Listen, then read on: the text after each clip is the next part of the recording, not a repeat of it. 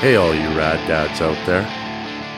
Hey, what's up, everyone? Brett here, bringing you another episode of the Rad Dads Show, the parenting podcast where we ask inspiring dads the question, what does it mean to be a rad dad? We told you some new things were coming in 2022, and today we're stoked to introduce a new series that's going to shine a light on our local community. If you've ever listened to our show in the past, you know we end every episode by talking about Rad Dads Edmonton, our local organization of dads based out of Edmonton, Alberta, Canada. We aim to empower dads, promote positive parenting, and put on family events to build community and raise money for local charities. We're coming up on our 5th birthday, but over the last couple years, because of the pandemic, we haven't been able to do much in the community, so we wanted to find a way to get back to our roots. We took a look around and realized there are tons of rad dads doing rad things right here in Edmonton. And starting today, we're going to make an effort to highlight them in a segment we like to call Hometown Heroes. For our first episode in the series, we're bringing you an interview with John Shellenberg and Cory Roffey, a couple of rad dads from the Grant MacEwan Mountain Club. Gmmc is an Edmonton-based club that promotes climbing, hiking, skiing, running, and all things outdoors. We should note this group isn't exclusive to dads, and all are welcome, so we'll put up links on our social media so you can follow them and check out their events. Cory and John sat down with Christian to discuss being present and authentic for our kids and the importance of community, and of course they discussed sharing their love of the outdoors and climbing with their kids. We're really lucky to have these rad dads in our community, and we are stoked to highlight these hometown heroes. So what are we waiting for? Let's get to it. Here's John Shellenberg and Cory Roffey of the Grant MacEwan Mountain Club on the Rad Dads Show. I'd like to start off like we always start off all our interviews. Who are you? Go ahead, Cory. So my name's Cory Roffey. I am a dad of 3 kids. So I have an 18-year-old son, a 15-year-old daughter, and a 13-year-old son. I'm also in my spare time a construction and outdoor ed teacher. Also teach a little bit of junior high science too. And then in my spare time, I love the outdoors. So I spend a lot of time climbing and canoeing and mountain biking and trail running and basically anything that gets me outside. Awesome. I'm a teacher too. Oh, nice. Teacher. Yeah, I teach in Sherwood Park. Oh, cool. That's awesome. Always a fun adventure for sure. It for sure is. Yeah, junior high or high school, elementary? High school, yeah. High school physics and chemistry. And then I also teach a skateboarding business course that I created. So that's it's kind of like a construction design branding course. Been really, really fun to do for sure. Oh, that's really fun. Yeah, that sounds good. I like it. And John. Well, we're going to have a little club here going today because I'm a retired teacher. I taught high school math, outdoor ed, and I taught a summer school program actually with outdoor ed students that we did their PE 10, their COM credits. We did a 2-week-long backcountry backpack and climbing excursion. And we would do schoolwork in the evenings, and we did scrambling during the day. We took rock climbing gear. We did some top roping and stuff. So yeah, teaching's a real adventure. It's also something you can't really turn off. So I have a long history with the Grant MacEwan Club. I used to be the courses chair way back in the day. Did a lot of avalanche education, climbing education with the club. I've been a mountaineer and ski mountaineer for decades. It's a super big passion of mine. I have one daughter who she's always been my little baby, but she's turning 23 now. So she's not really a baby anymore. She started mountaineering when she was 10. She's been rock climbing since she was 4. I can't remember a time when she wasn't on skis. I think she could ski before she could walk. So she grew up in a super active mountain-based household, even though we live in St. Albert in the suburbs, lots of time in the mountains. My wife's a school teacher, so we took our summers and spent them all basically in the backcountry. So yeah, that's where we're coming from. My daughter lived away from home for a number of years. She lived in Banff, she's lived in Revelstoke, she's lived in Whistler. She returned home with COVID to do a degree, to take some mountain towns kind of imploded, so she's here now. And unfortunately, she's doing an education degree. Oh my God. She doesn't, she has plans to do some sort of unconventional teaching career though. So that's for me. Sounds like she has some great mentors though in her life. One of the things is I was actually a stay-at-home dad. I was the one who stayed home until she was school age. So we had a bit of a role reversal there. You know, the standard old-timey traditional gender roles are kind of flipped on their head there. And so she, you know, she grew up in a bit of a funky household that way. Not just with the climbing and that stuff, but you know, my wife and I really prided ourselves on not buying into traditional gender roles or any kind of conventional life that way. So sweet. So before we get into kind of more of the dad stuff, can you give us a highlight or, you know, about the Grant MacEwan Climbing Club? Like, what are they? What are they about? You know, why are we chatting with you? You know, the whole idea is really to highlight this club, kind of get people interested and on board. Here's your chance to give it a good plug. Well, I joined the club, I guess about 20, about 20 some years ago. And I belonged to the Alpine Club of Canada, and I was looking for, Grant MacEwan Club offers a wider variety of trips. I was looking for backpacking and hiking as well as climbing and that kind of stuff. And somebody said, hey, you should check out Gmmc. It's a pretty cool group of people over there. My first meeting, I ended up on the executive. I don't know how that happened. Somebody kind of pointed at me and said, hey, you new guy, what do you do? And I said, well, I'm a school teacher. And they said, well, you're the courses chair. There you go. And so I spent about 10 years, a little bit more on the executive. I was the climbing chair, the courses chair. And we call it the Kind and Gentle Mountain Club, at least we used to, where it has a more of an attitude of being very supportive. There's lots of mentoring that goes on. It's a chance for people to come and meet like-minded people that has a little less of the, I don't know what you would call, I guess, bro culture or something like that, where it's not so objective minded. It's more about going out to mountains and having an absolute great time. So, a lot of the rock climbing events, it's not necessarily about the grades that you're climbing. It's about getting out and having a great time with a group of friends. And you know what? I've been climbing for decades, but I am a terrible rock climber, absolutely horrible at it.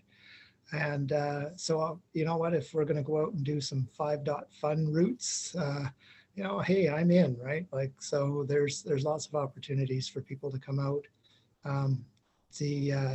We started to age out a little bit. There was a lot of, people kind of my age that were in the club. And there's been some new blood, people like Brent, that have come on in the last number of years and really kind of revitalized, getting the under 60 crowd at least out. So yeah, it's been an adventure for me, and I can't say enough positive things about the club, over the 20 some years that I belong to it. So awesome. Cory, you might have some that things sounds to add fun. as a newer member. Yeah, Cory, what's your perspective? How did you get involved? Yeah, it's interesting as I listen to your story, John. We kind of have I feel like the same trajectory, because I'm a newer member. I joined about a year ago, and now I'm on the executive, and it was sort of a similar thing. I kind of joined up, and then a couple months later, it was hey, you're now the summer trips chair, and but I just, I was up for it because it's such a great club. And I mean, everything John said about it is just like exactly the experience that I've had. It's just like this great community of like low key people who love the outdoors. And it's not about, like climbing hard grades or egos. It's not about, kind of being the fastest, strongest. It's really like all ages, all abilities. It's just like, it's about community, and I really firmly believe, like, no matter who you are, where you're at in your life, what you're interested in, there's something in this club for you, and you will find people in this club that match what you're looking for and what you need. Like that has 100% been my experience. And the other beautiful thing about it is everybody is just so open. Like if you're just starting out and you know, or even if you've been at it for a while, but you know, there's something you need to learn or know, or there's a gap in your skills or something you want to explore. There's people that are like, yeah, let's do it. I'll show you. Like, you know, you can borrow my gear. You can come out with me. I'll take you up on this. I'll take you out to do this. And we'll just enjoy it. You know, that's just 100% been my experience. You know, I always said it's like, this club is like making friends in kindergarten, where you're like, you know, like you climb, I climb. Yeah, we're best friends, you know, and then you off you go climbing. So yeah, it's just, I can't say enough good things about it. That's awesome. I love that, that, you know, you talk about like the community piece, and that's what Rad Dads strives to kind of do it. And that's kind of what we've done throughout the years and some of the events that we've done. It's like, you know, these like-minded individuals. It's like, well, I like skateboarding. And so we hosted skateboard nights at like the park. Okay, bring your kids. Let's just get skateboard, dad's skateboarding. And it was not trying to be just inclusive of dads. It's always, you know, anybody can come, really. Right. So it parallels kind of that role modeling kind of thing. Yeah, you can't skateboard, you don't have a skateboard. We have people that can provide you with a skateboard for the day. Or we like punk rock music, and so I like to introduce my son, who's now 10, into music, and a lot of my friends playing bands and punk rock shows. So we've hosted, you know, punk rock shows for kids, where it's, you know, 4 or 5-year-olds in the mosh pit kind of thing. Yeah. It's just really a way to kind of bring people together around that kind of culture. So I love that parallel there. Yeah. And oh, sorry. Go ahead. I was going to say, and it is great too. I was a little bit apprehensive, you know, joining the club, because, you know, I am older, and I'm like, you know, this is just going to be a bunch of like young 20-year-olds, like getting after these hard grades of climbing. But, you know, it was great to join. And there are so many dads and moms and people with kids who are like, you know, 18, in their 20s, teenagers. And it was really nice place to connect with, you know, with people that are kind of in the same life spot as you, but still love those things that you love. Awesome. Let's get into the dad thing. So, you know, you're involved in this community kind of piece. It looks like you are into kind of these rad things. That's why Brent reached out, and so I want to kind of get your perspective. Do you consider yourself a rad dad, John? We'll start with you. Well, I guess it depends on who you ask. I'm asking you. My daughter finds me kind of embarrassing and nerdy sometimes, but when I told her about this, she said, "Yeah, you know what? I guess you are a pretty rad dad." Awesome. I can get behind that. And you know, as I said earlier, you know, she grew up in a slightly unconventional household. You know, being a stay-at-home dad and stuff. And we did a lot of things. Like we, you know, spent a lot of time outdoors. Before she started school, you know, when she was a preschooler age, we were outside almost every day, regardless of the weather. The snowplows would leave a big snow pile in front of the house here. We live in a cul-de-sac, and we would build a little mini snow climbing wall, and she was learning how to rappel off the top of the snow hill and stuff like this. And, you know, we were off to the crags in Jasper when she was, you know, 3.5, 4 years old. So, you know, we got her outdoor climbing and stuff. So the interesting thing is, you know, when she went through that rough teen period, you know, 13, 14-year-old girls kind of thing. But, you know, it passed pretty fast. And by the time she was, you know, 14, 15, we were, you know, really back. She was only 16 years old. We were ski mountaineering on glaciers. We've been on some fly-in ski trips to backcountry lodges. One of the things that's really been great for her as well is, you know, I mean, having like, you know, such a fantastic dad is great. But we've also worked hard to find her outdoor mentors.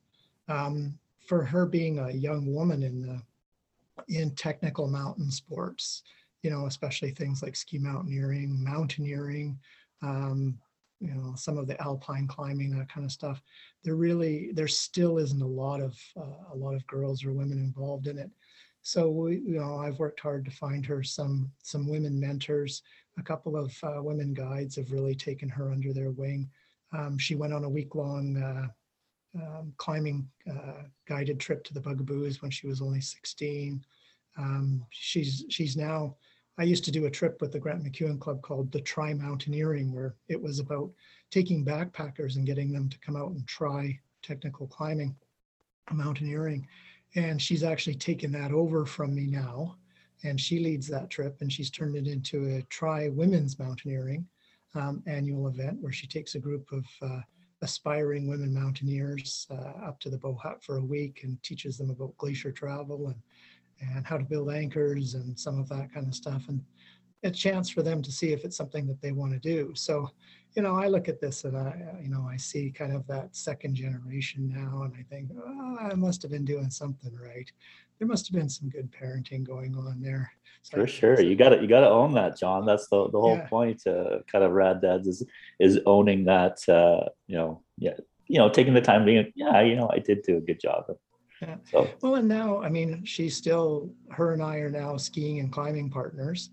I'm still probably a stronger alpine climber than she is, but she's so much better skier than I am. So we help each other out, and I'm fortunate, I think, to have such a good, strong relationship with my young adult daughter.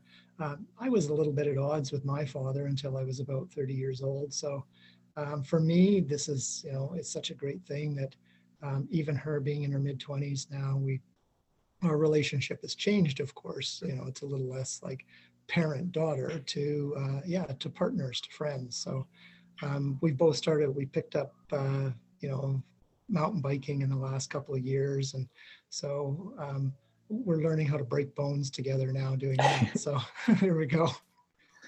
Sounds awesome. How about you, Cory? Do you consider yourself a rad dad?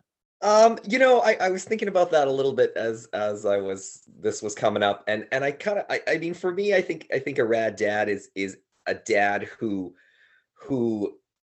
explores their passions and has some really intense passions and then shares those with their kids. So I would probably say, yeah, I think under that definition, I'm a rad dad, because there's things that I love that I just kind of go all in and do, and then bring those to my kids, and let them experience them. And my things just happen to be outdoor things like climbing and canoeing and biking and stuff like that. But I mean, I think, whatever your passion is as a dad, whether it's poetry or music or writing, if you kind of exemplify for your kids that you're all in that and you go after it and love it, and then offer it to them as an experience, I think that makes you a rad dad, and then to push that a little further, letting them pick it up or not pick it up, not everything I do, my kids, love and jump into, it's interesting. Like I have all three of them and they kind of, of the outdoor things I love, some take it and some leave it, My oldest son, no interest in climbing, like not even kind of, my youngest son loves it, my daughter, she likes to paddle and we've done canoeing courses together. And so I think, yeah, I would say that I am, just because I try and show my passions to my kids and then let them experience that. Great answer. Yeah, that's kind of one of the ideas behind the Rad Dads Show too, is to highlight dads that have passions. I love that answer. I totally on board. That's how I feel as well. And it's I guess maybe a bit bothersome when I hear dads or even parents in general that kind of give up some of the things that they love and maybe use that sometimes parenting as an excuse for doing that. And so we try to say, what, you can be follow your passions and be a good parent. And, by following these sort of kind of role models, that's kind of the idea for sure. What, where did like the love of the outdoors come from for you two? Or you lost John here. Where did the love of the outdoors come from? Is that something that you found through your parents too, or your dad or mom? I mean, for me, my parents are not outdoorsy at all. But I did one thing that I think fueled it was I grew up on a farm, and my grandparents farmed. We had kind of animals, and I mean it wasn't sort of the outdoors that I'm kind of part of now, but I was always outside. Like as a kid, like we had like it wasn't a huge farm. It was kind of like a hobby farm. We had like 14 acres of land, but I was perpetually outside. This was like the early 80s, early to mid 80s. It was rural Alberta. You had like 3 TV channels and no internet. So outside was the thing you do. And I just always remember being out there doing anything that I could find. And I don't know, it's just something that always I loved. I mean, literally, I remember as a kid, my first purchase was, I bought a tent. That was the very first thing I bought with my own money. I was in grade 3. I bought like a little dome tent from Zellers and I set it up in my backyard. And I remember I had enough money left over. I had $9 left over that I could buy a flashlight to go with it. And I put that thing up in the backyard. I had no sleeping bag. I had no mat. And I like crawled inside and I slept in it and I turned my flashlight on and I was like 8. And so it's just something that's always been there, I think. And it just kind of grew from there. So how about you, John? Where did your love for the outdoors come from? Was that something bestowed upon by your parents, or? Yes and no. My parents, I grew up on Baffin Island lived in Iqaluit, and then ended up in the Mackenzie Delta in Nunavik. I finished high school in Whitehorse in the Yukon. Oh, wow. My wife and I moved here to Edmonton temporarily in 1983. But growing up in the Arctic in tiny little Indigenous communities, there's it's a very adventureful kind of life, and we would leave in the summers and we would come to the Canadian Rockies and spend time just camping, going into the backcountry. I backpacked into the Tonquin Valley with my parents when I was 4. So yeah, there was a sense of adventure and outdoors orientation in my household. My dad wasn't a technical climber or anything like that. I figured that bug out on my own. I remember being just a little kid at the Columbia ice fields, and there was some climbers on Mount Athabasca, and my dad gave me the binoculars and pointed them out. I thought, oh, that looks really cool. I mean, imagine being up there. And Athabasca is a very aesthetic peak. It's a beautiful looking mountain. And I thought, wow, I mean, imagine being able to stand on top of that. Later in life, I learned the history of the peak. It was the first of the Columbia Icefield peaks to be climbed. And the first ascensionists saw it was the first known sighting of the Columbia Icefields themselves. And I thought back to being 5 and 6 years old at the icefields and thought, yeah, that would be pretty cool. It wasn't the first peak that I climbed, but it was a very special one. My daughter hasn't climbed it yet, and she's excited about doing it with me. I've climbed it 8 times via different routes over the years, and now I'm very excited to go back to it with her as my climbing partner. Her and I have done a bunch of peaks. But we haven't done that one. It's a bit of a special one. So yeah, I mean, I grew up in a household of adventure and moving, and a lot of that influence. The more kind of, I guess, extreme, for lack of a better, I hate that word, but the technical sports came to me from other areas. But those seeds were definitely sown by my parents. Yeah, absolutely. What are the traits that make one a rad dad? So you kind of mentioned some things, but both of you kind of following your passions, maybe being a mentor, providing with opportunities. You're obviously role models, in their lives in various ways. What are some other things that you think make one a rad dad? Do you want me to just keep going? Go ahead, John. Yeah. We'll give Cory a chance after this. Obviously Cory and I are on this weird spectrum of being climbers or outdoor enthusiasts or whatever. And we talked earlier about, the dads that you're looking for come from all sorts of different backgrounds. I think one of the things we talked about these passions and that kind of stuff. But I think that there's also an element of, I still see a lot of fathers who really have an opportunity to be involved in their child's lives and they don't take it. And to me, you can be a rad dad. You don't have to be a climber or a punk rock lead singer or anything like that. You really just got to get in there and be a highly involved parent. Show that parenting involves a mother, a father, two dads, two moms, whatever. But you as a dad, yeah, be in your child's life, be present, be there for them. There's good days, there's bad days. It's not, being a dad every day isn't a great day, but just be there for those days. I think that alone, flicks the switch for me and turns you from being just a dad, a guy who had a child, to being a rad dad. So that's what I think. Cory, you care to add to that? Yeah, I mean, I love that. I think being there is 100%, the first step and the main thing. And then I think too, what goes along with that is this idea of just authentically being who you are as a dad. There's a lot of this. I think there's a lot of stereotypes out there, like what a dad should be or look like and do.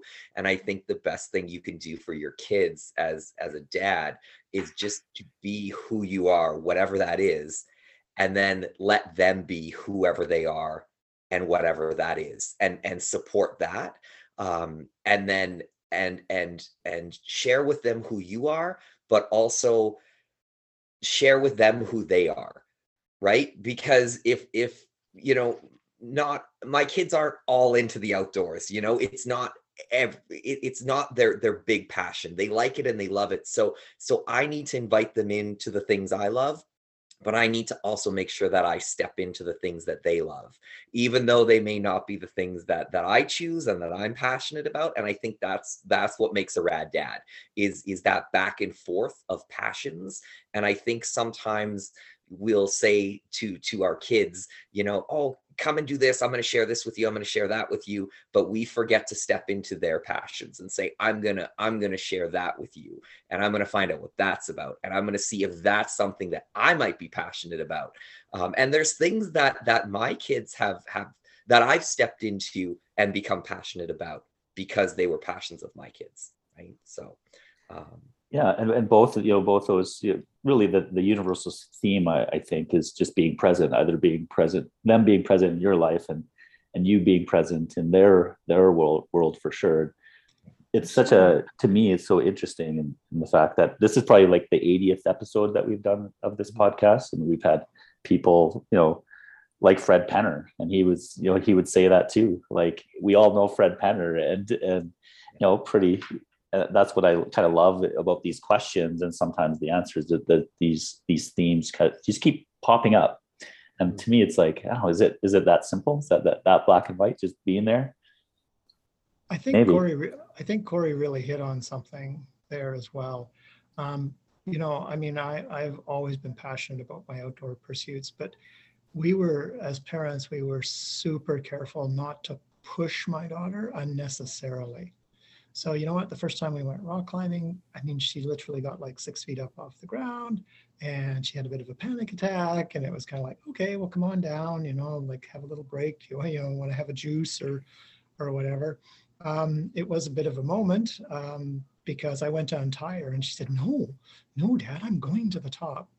And my wife kind of put her hands in her face and her hands on her face and said, oh no, she's like you, oh no. but yeah, not pushing them, tempering your expectations and doing that. And I love Cory's thing that he mentioned about their passions as well. My daughter plays guitar, she plays piano, she's been in musical theater, she was in a choir that travels around the world and has won like world champion events for choir competitions and things. And, and so it was great, like for me as a parent, to step out of my comfort zone and have to learn 10,000 things all about international choral competitions and stuff, and to get into things that, you know, she was passionate about that came right out of left field. Like, we had no idea where these interests of hers came from, but to be able to jump onto them and to support them and to be part of it and learn a whole new world for me was absolutely fantastic. Oh, awesome. In what ways has fatherhood changed you? Oh boy, yeah. Like, you know, I'll be completely honest. I was, you know, when my wife was pregnant, there was this kind of like, yeah, we're having a baby, yeah, whatever kind of thing. I mean, yeah, people have children, blah, blah, blah, right? And it was literally, she was about 10 or 15 seconds old. And it was like a switch just was thrown inside me that said, oh my God, look at this little human that's now under my care. Like, what? I am not prepared for this. I have no idea what I'm doing. I don't know how I'm not going to screw this up royally. And parenting for me was, you know, a combination of trying to understand the technical aspects of it. There's all those what to expect books. Oh my God, we had them. I read them. You know, I mean, all of that stuff. There's like, you know, as a teacher and somebody with a bunch of university degrees, I thought maybe I could, you know, like book learn my way through this. Of course, that was, you know, a whole load of crap in some ways. I mean, it was great to understand child development and some of that stuff, but and then there came, you know, like just figuring out how to do this. So for me, it was a completely life-changing event.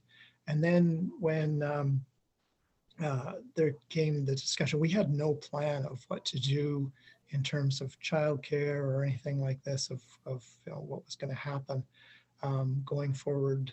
And there was this like kind of look, and I said, you know what, I really want to give this a go. I want to be the one that stays home and changes the diapers and does this stuff. And my wife is not that I was a crappy teacher, but my wife is certainly a much more passionate educator than I am. She teaches grade 1.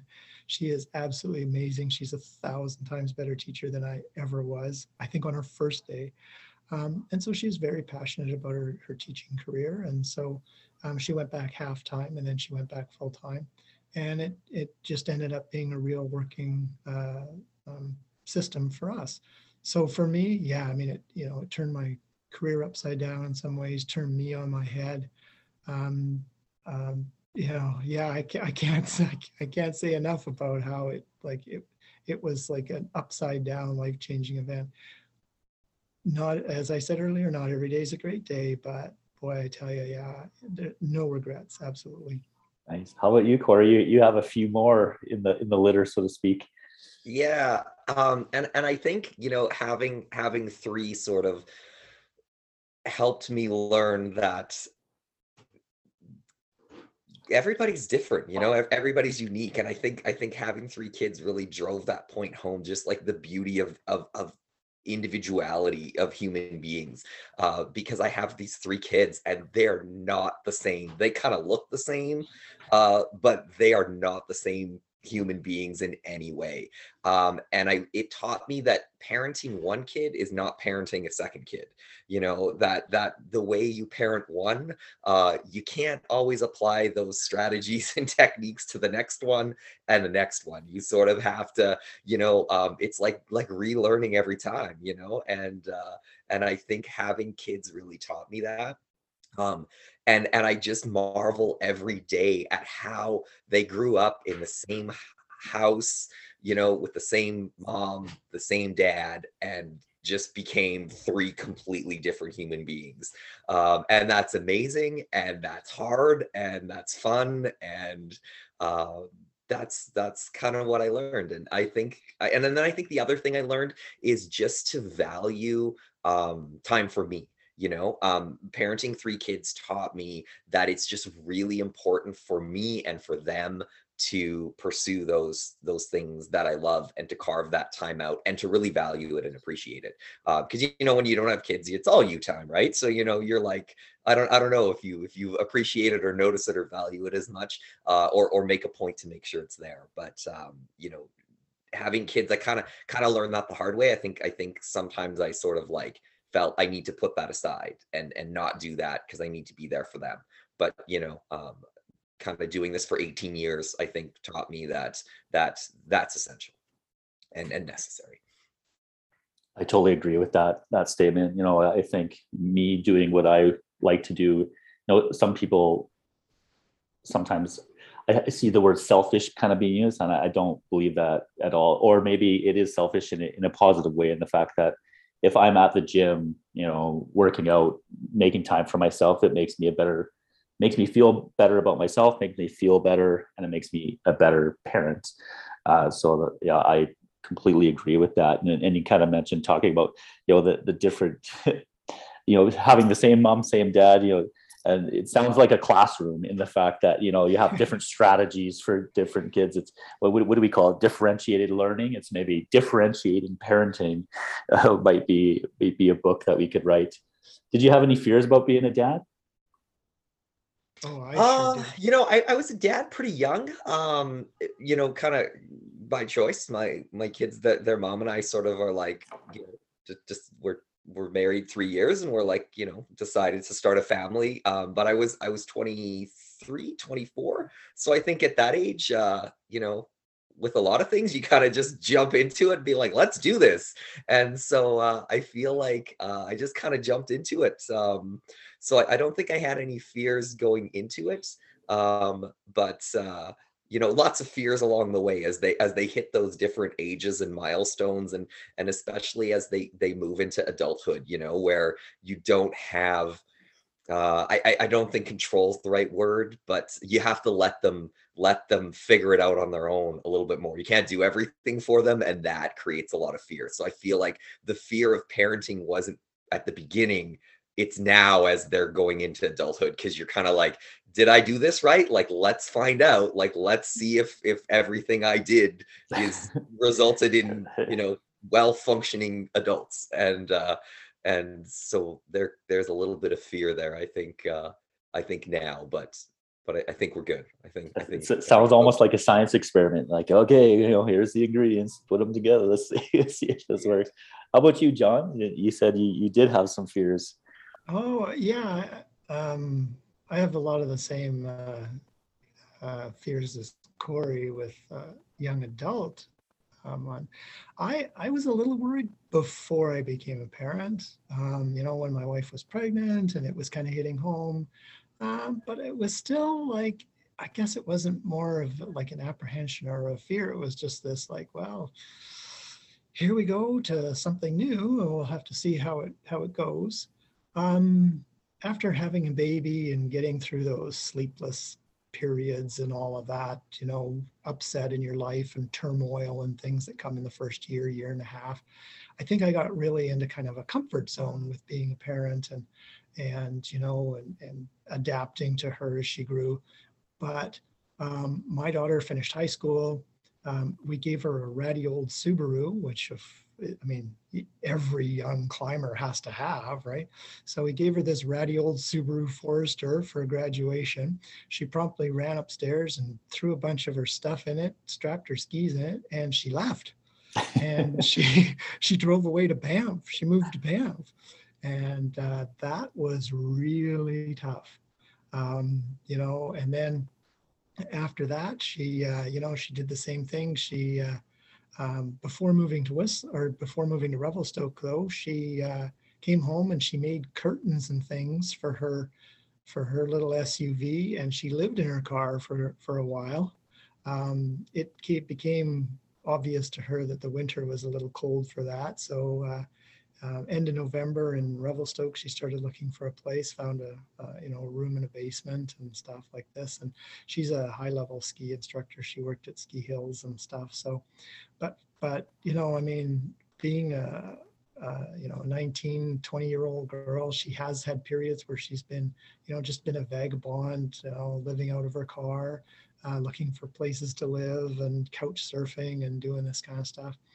And, on the one hand, she didn't get a lot of the same pressure that I got when I was in high school. Like, you've got to go to university and blah, blah, blah, blah. We really worked hard to not put that kind of pressure on her. wanted her to figure out what was going to be right for her. I knew that she'd probably do some sort of post-secondary education or whatever. She would find a way, but I really wanted it to be her adventure and not my pressure that I was under. So yeah, so she, she took off and she left, and she, she did some things. She backpacked through rural Mexico for a month and a half on her own, and, a whole bunch of stuff like this. And I want to be super supportive, and I want to be proud that she's so fiercely independent. But at the same time, boy, I tell you, it's really hard not to just worry every minute. Oh my God, like she's out there on her own. My little baby's out there all by herself. Text me when you get there. Text me when you get there. Oh my God, yeah, you bet. Yeah, I still pay for her phone bill, and because I need her to have that phone, I've got to have that. So yeah, I'm okay here. And yeah, when she was in Mexico, there was places in inland rural Mexico where she's going to these little tiny towns where they had, almost no service or spotty. I was like, oh, I hope she's okay. And same thing when she's in the mountains. I got her an inReach, of course. Oh my God, she has to have one because I need to hear from her. So yeah, I mean, she'll always be my little baby. But yeah, her being an adult, striking out on her own, being so independent, it's two sides of a coin. You want to be super proud that, you gave them that confidence, but at the same time, yeah, it's really tough to see them, like they're gone and you have no way of influencing what they're doing past what you've done in the past. Like now it's this like, oh geez, I hope I did a good job. I hope. What's the most rewarding aspects of being a dad? Cory, we'll start with you. Oh, I think it's just seeing them grow into these amazing young adults and adults. I mean, and just seeing how unique and different they are, and then just kind of sliding in beside and just being able to foster that and help that grow. I think that has been the most rewarding part of parenting for me. I know what my passions are, and I know what I love, and it's beautiful to watch them see what they're passionate about and discover that and uncover that. And I think one of the most important things and rewarding things and hardest things of parenting is to take a step back and to let them figure that out, and watch them figure that out, and then celebrate that with them when they do figure it out. I mean, having three, I love watching how unique of a process it is.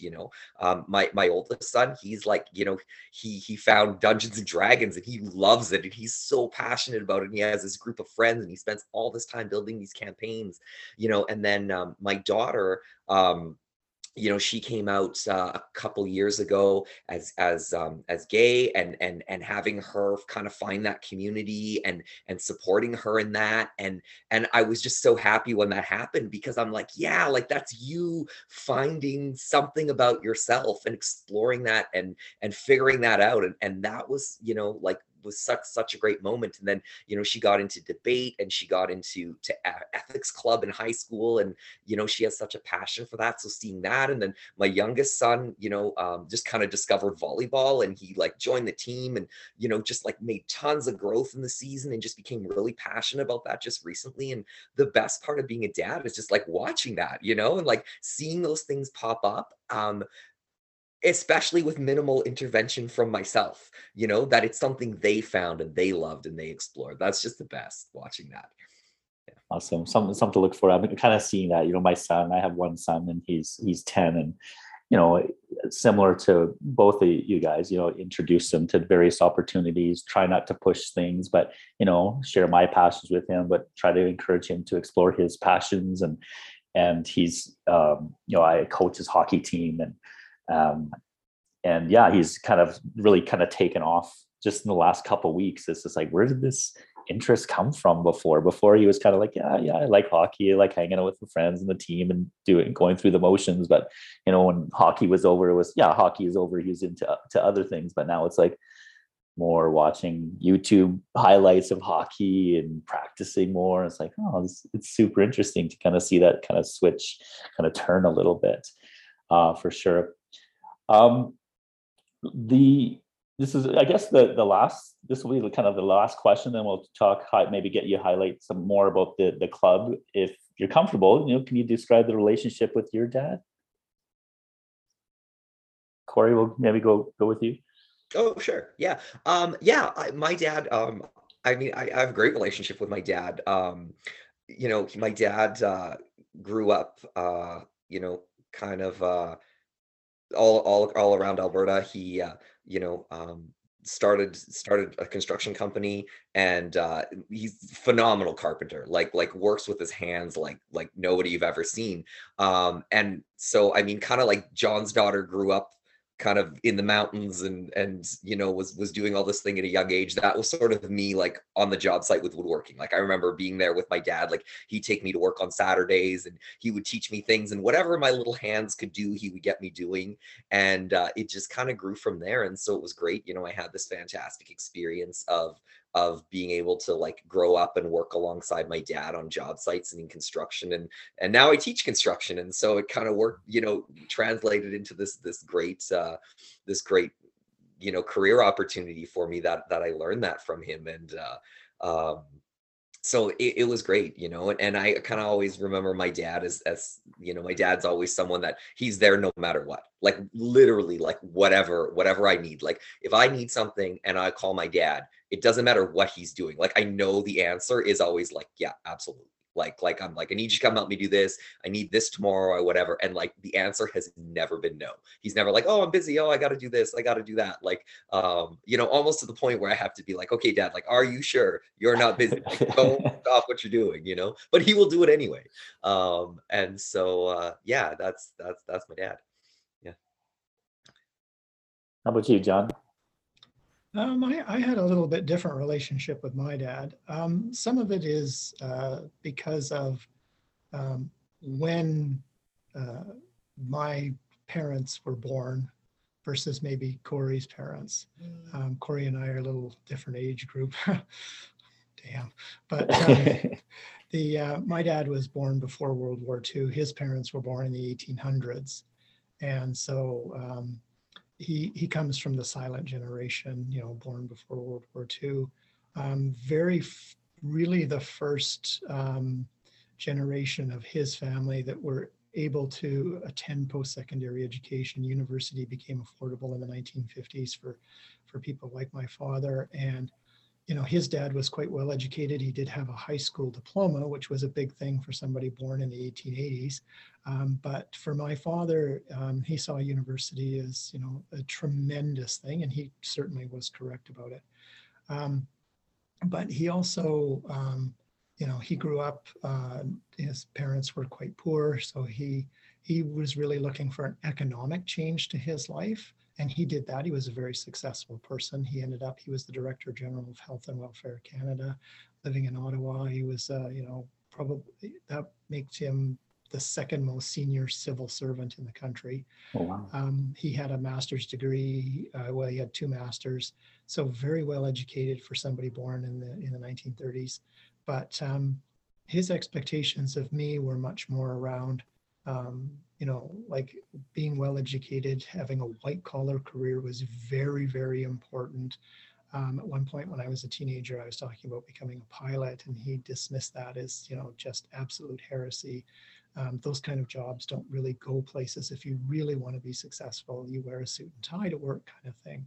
So him and I had a bit of a strained relationship that really, didn't work all that well. As I finished high school, I had a bit of a tough time. I did go to university. I was very close with my mom, and she had a little kinder, gentler approach to parenting.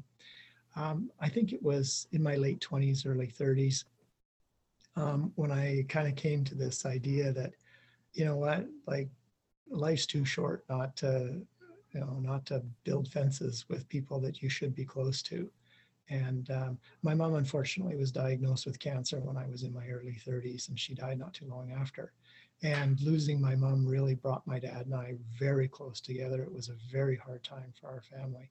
So over the last 20 some years, my dad and I have become much more close. He's, suddenly found himself alone in the world in some ways. And he was living in Southern Alberta when my mom died, and he moved here. He lives in Sherwood Park now with his new life partner.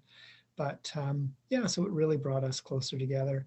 I think the other thing that happened with my dad, when I first became a stay-at-home father, he was quite upset about this. This was, like, this isn't what men do. Men aren't, like, he had a very close-minded idea about, men's roles versus women's roles, which in some ways was kind of comical to me, because my mother was this like fire-breathing feminist, but and he quickly saw that that this was something that was a very positive thing in my daughter's life. Him and my daughter are very close, spent lots of time together.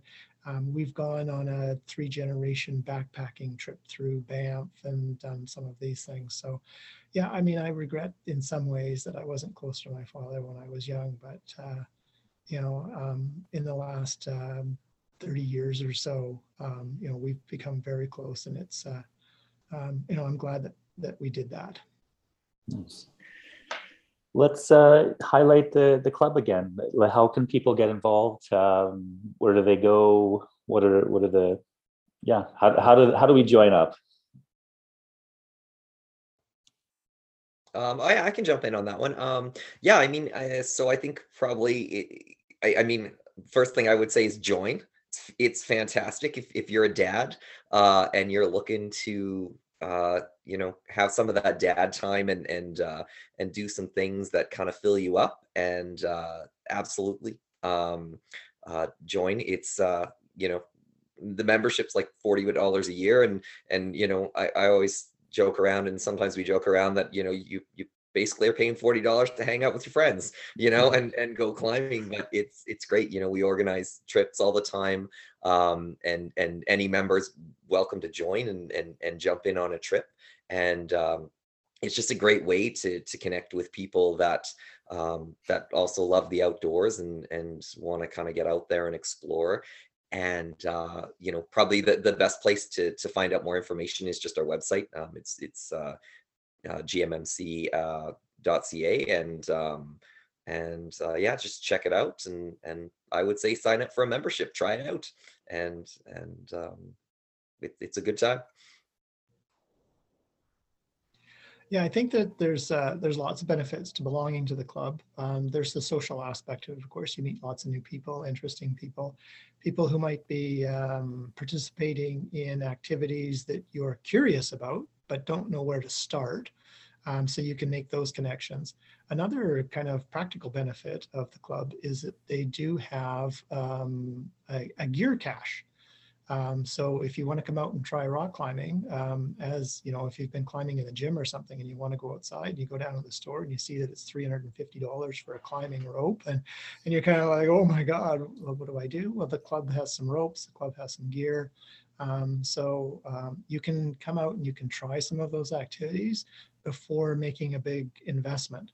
So for a lot of our members, that was a huge benefit to them, that they could come out and they could try things, get some wisdom, but as well being able to use club gear and make the choice. I mean, we took people out on beginner rock climbing trips who said, yeah, that was fun, but I'm never doing this again. I'm going to stick to backpacking. And, then they hadn't spent $500 or $1,000 on a bunch of stuff to find out after 2 days it wasn't what they wanted. Other people came out and said, oh my God, this is so amazing. I can't wait to do more of this. I'm glad I had a chance to see what it was all about, though, before I sunk a whole bunch of money into it. So I know for a lot of the younger people that I've seen come through the club, say in the last 8 to 10 years, that's been a huge thing for them, is to be able to come out, try some of these things out, try different types of activities without having to make a big monetary investment, a big time investment, and as well to, just meet some people who have a little bit of experience in it and can show them, hey, this is really what it's all about. So I think that's another big thing for the club. Yeah, that's a huge plus. That's like, with anything, when you're trying to get involved, and the cost, there's always that cost, and, go and look at skiing or something like that. Do you do trips like every week or month, or like, how does that kind of work?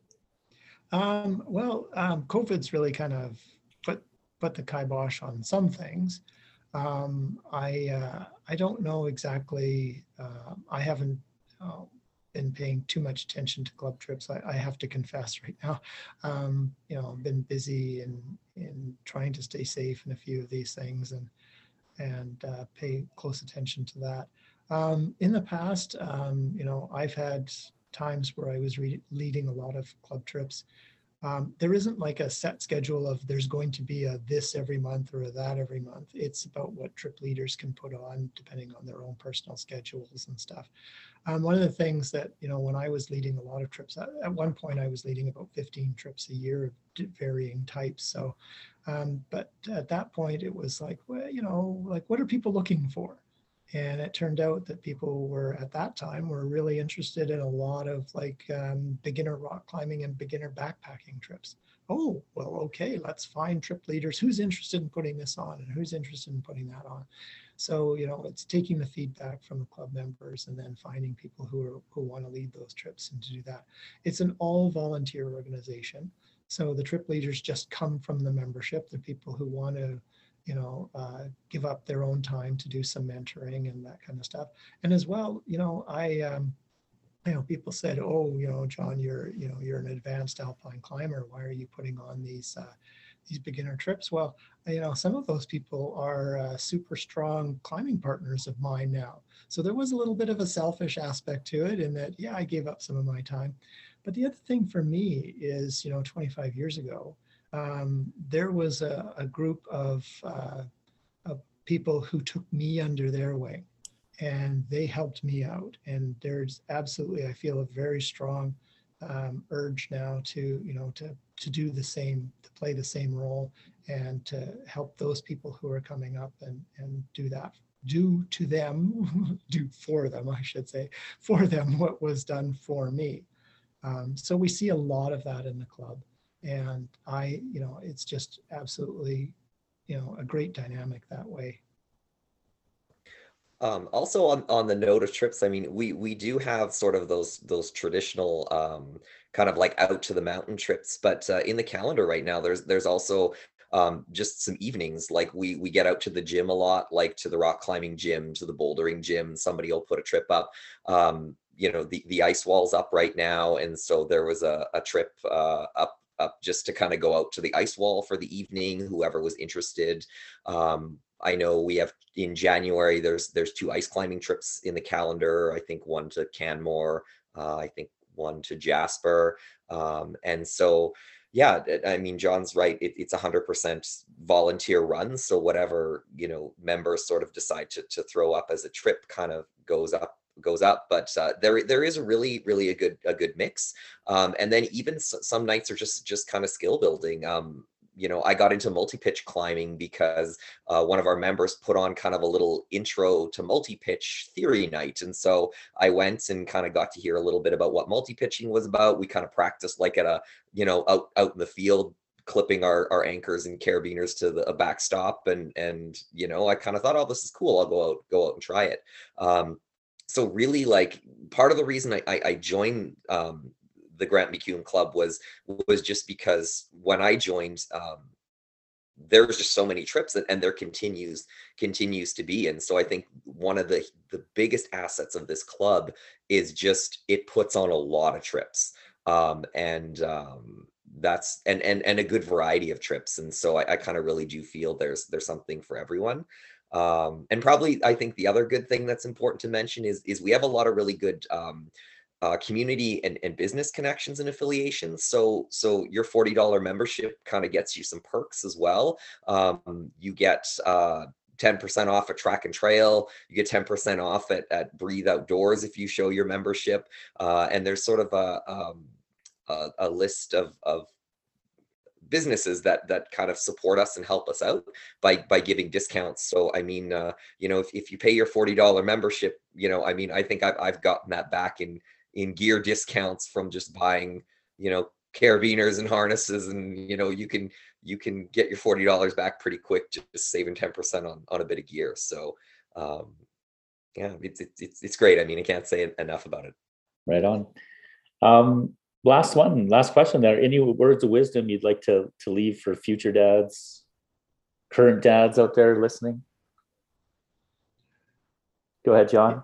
You know what? I'm going to be honest. I can't really think of anything that we haven't covered. I mean, we talked about, sharing your passions, letting them find theirs, being present. I think that the trials and tribulations of watching them grow and then become adults, all of those things. I think, just absolutely revel in being a dad.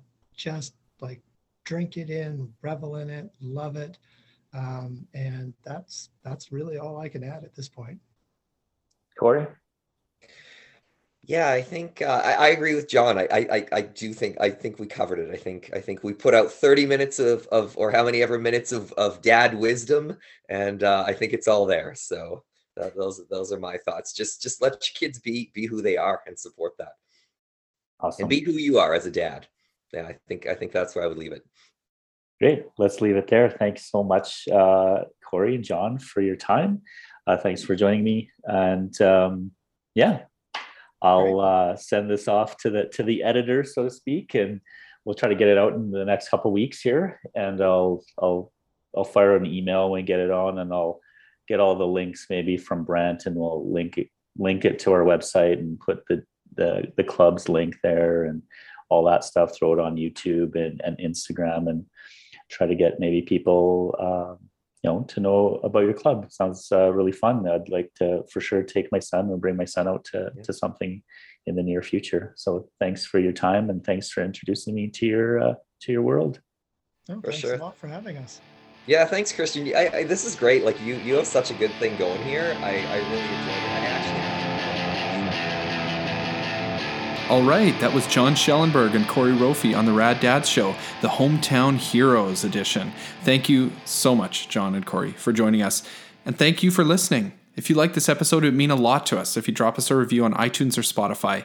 And if you're looking for more Rad Dads content, find us wherever you get your podcasts, or give us a follow on social media. On Instagram, you can find us at @rad_dads_show, and on Facebook and Twitter at Rad Dads Show. And hey, you can also head over to YouTube to watch all these interviews as well. Wherever you're watching or listening, don't forget to hit that subscribe button. It helps us a lot. Lastly, Rad Dads is first and foremost a community organization aimed at positive parenting. You can check out what we do over at raddadsYeg.com. That's raddadsYeg.com. Thanks for tuning in. In the meantime and in between time, stay rad.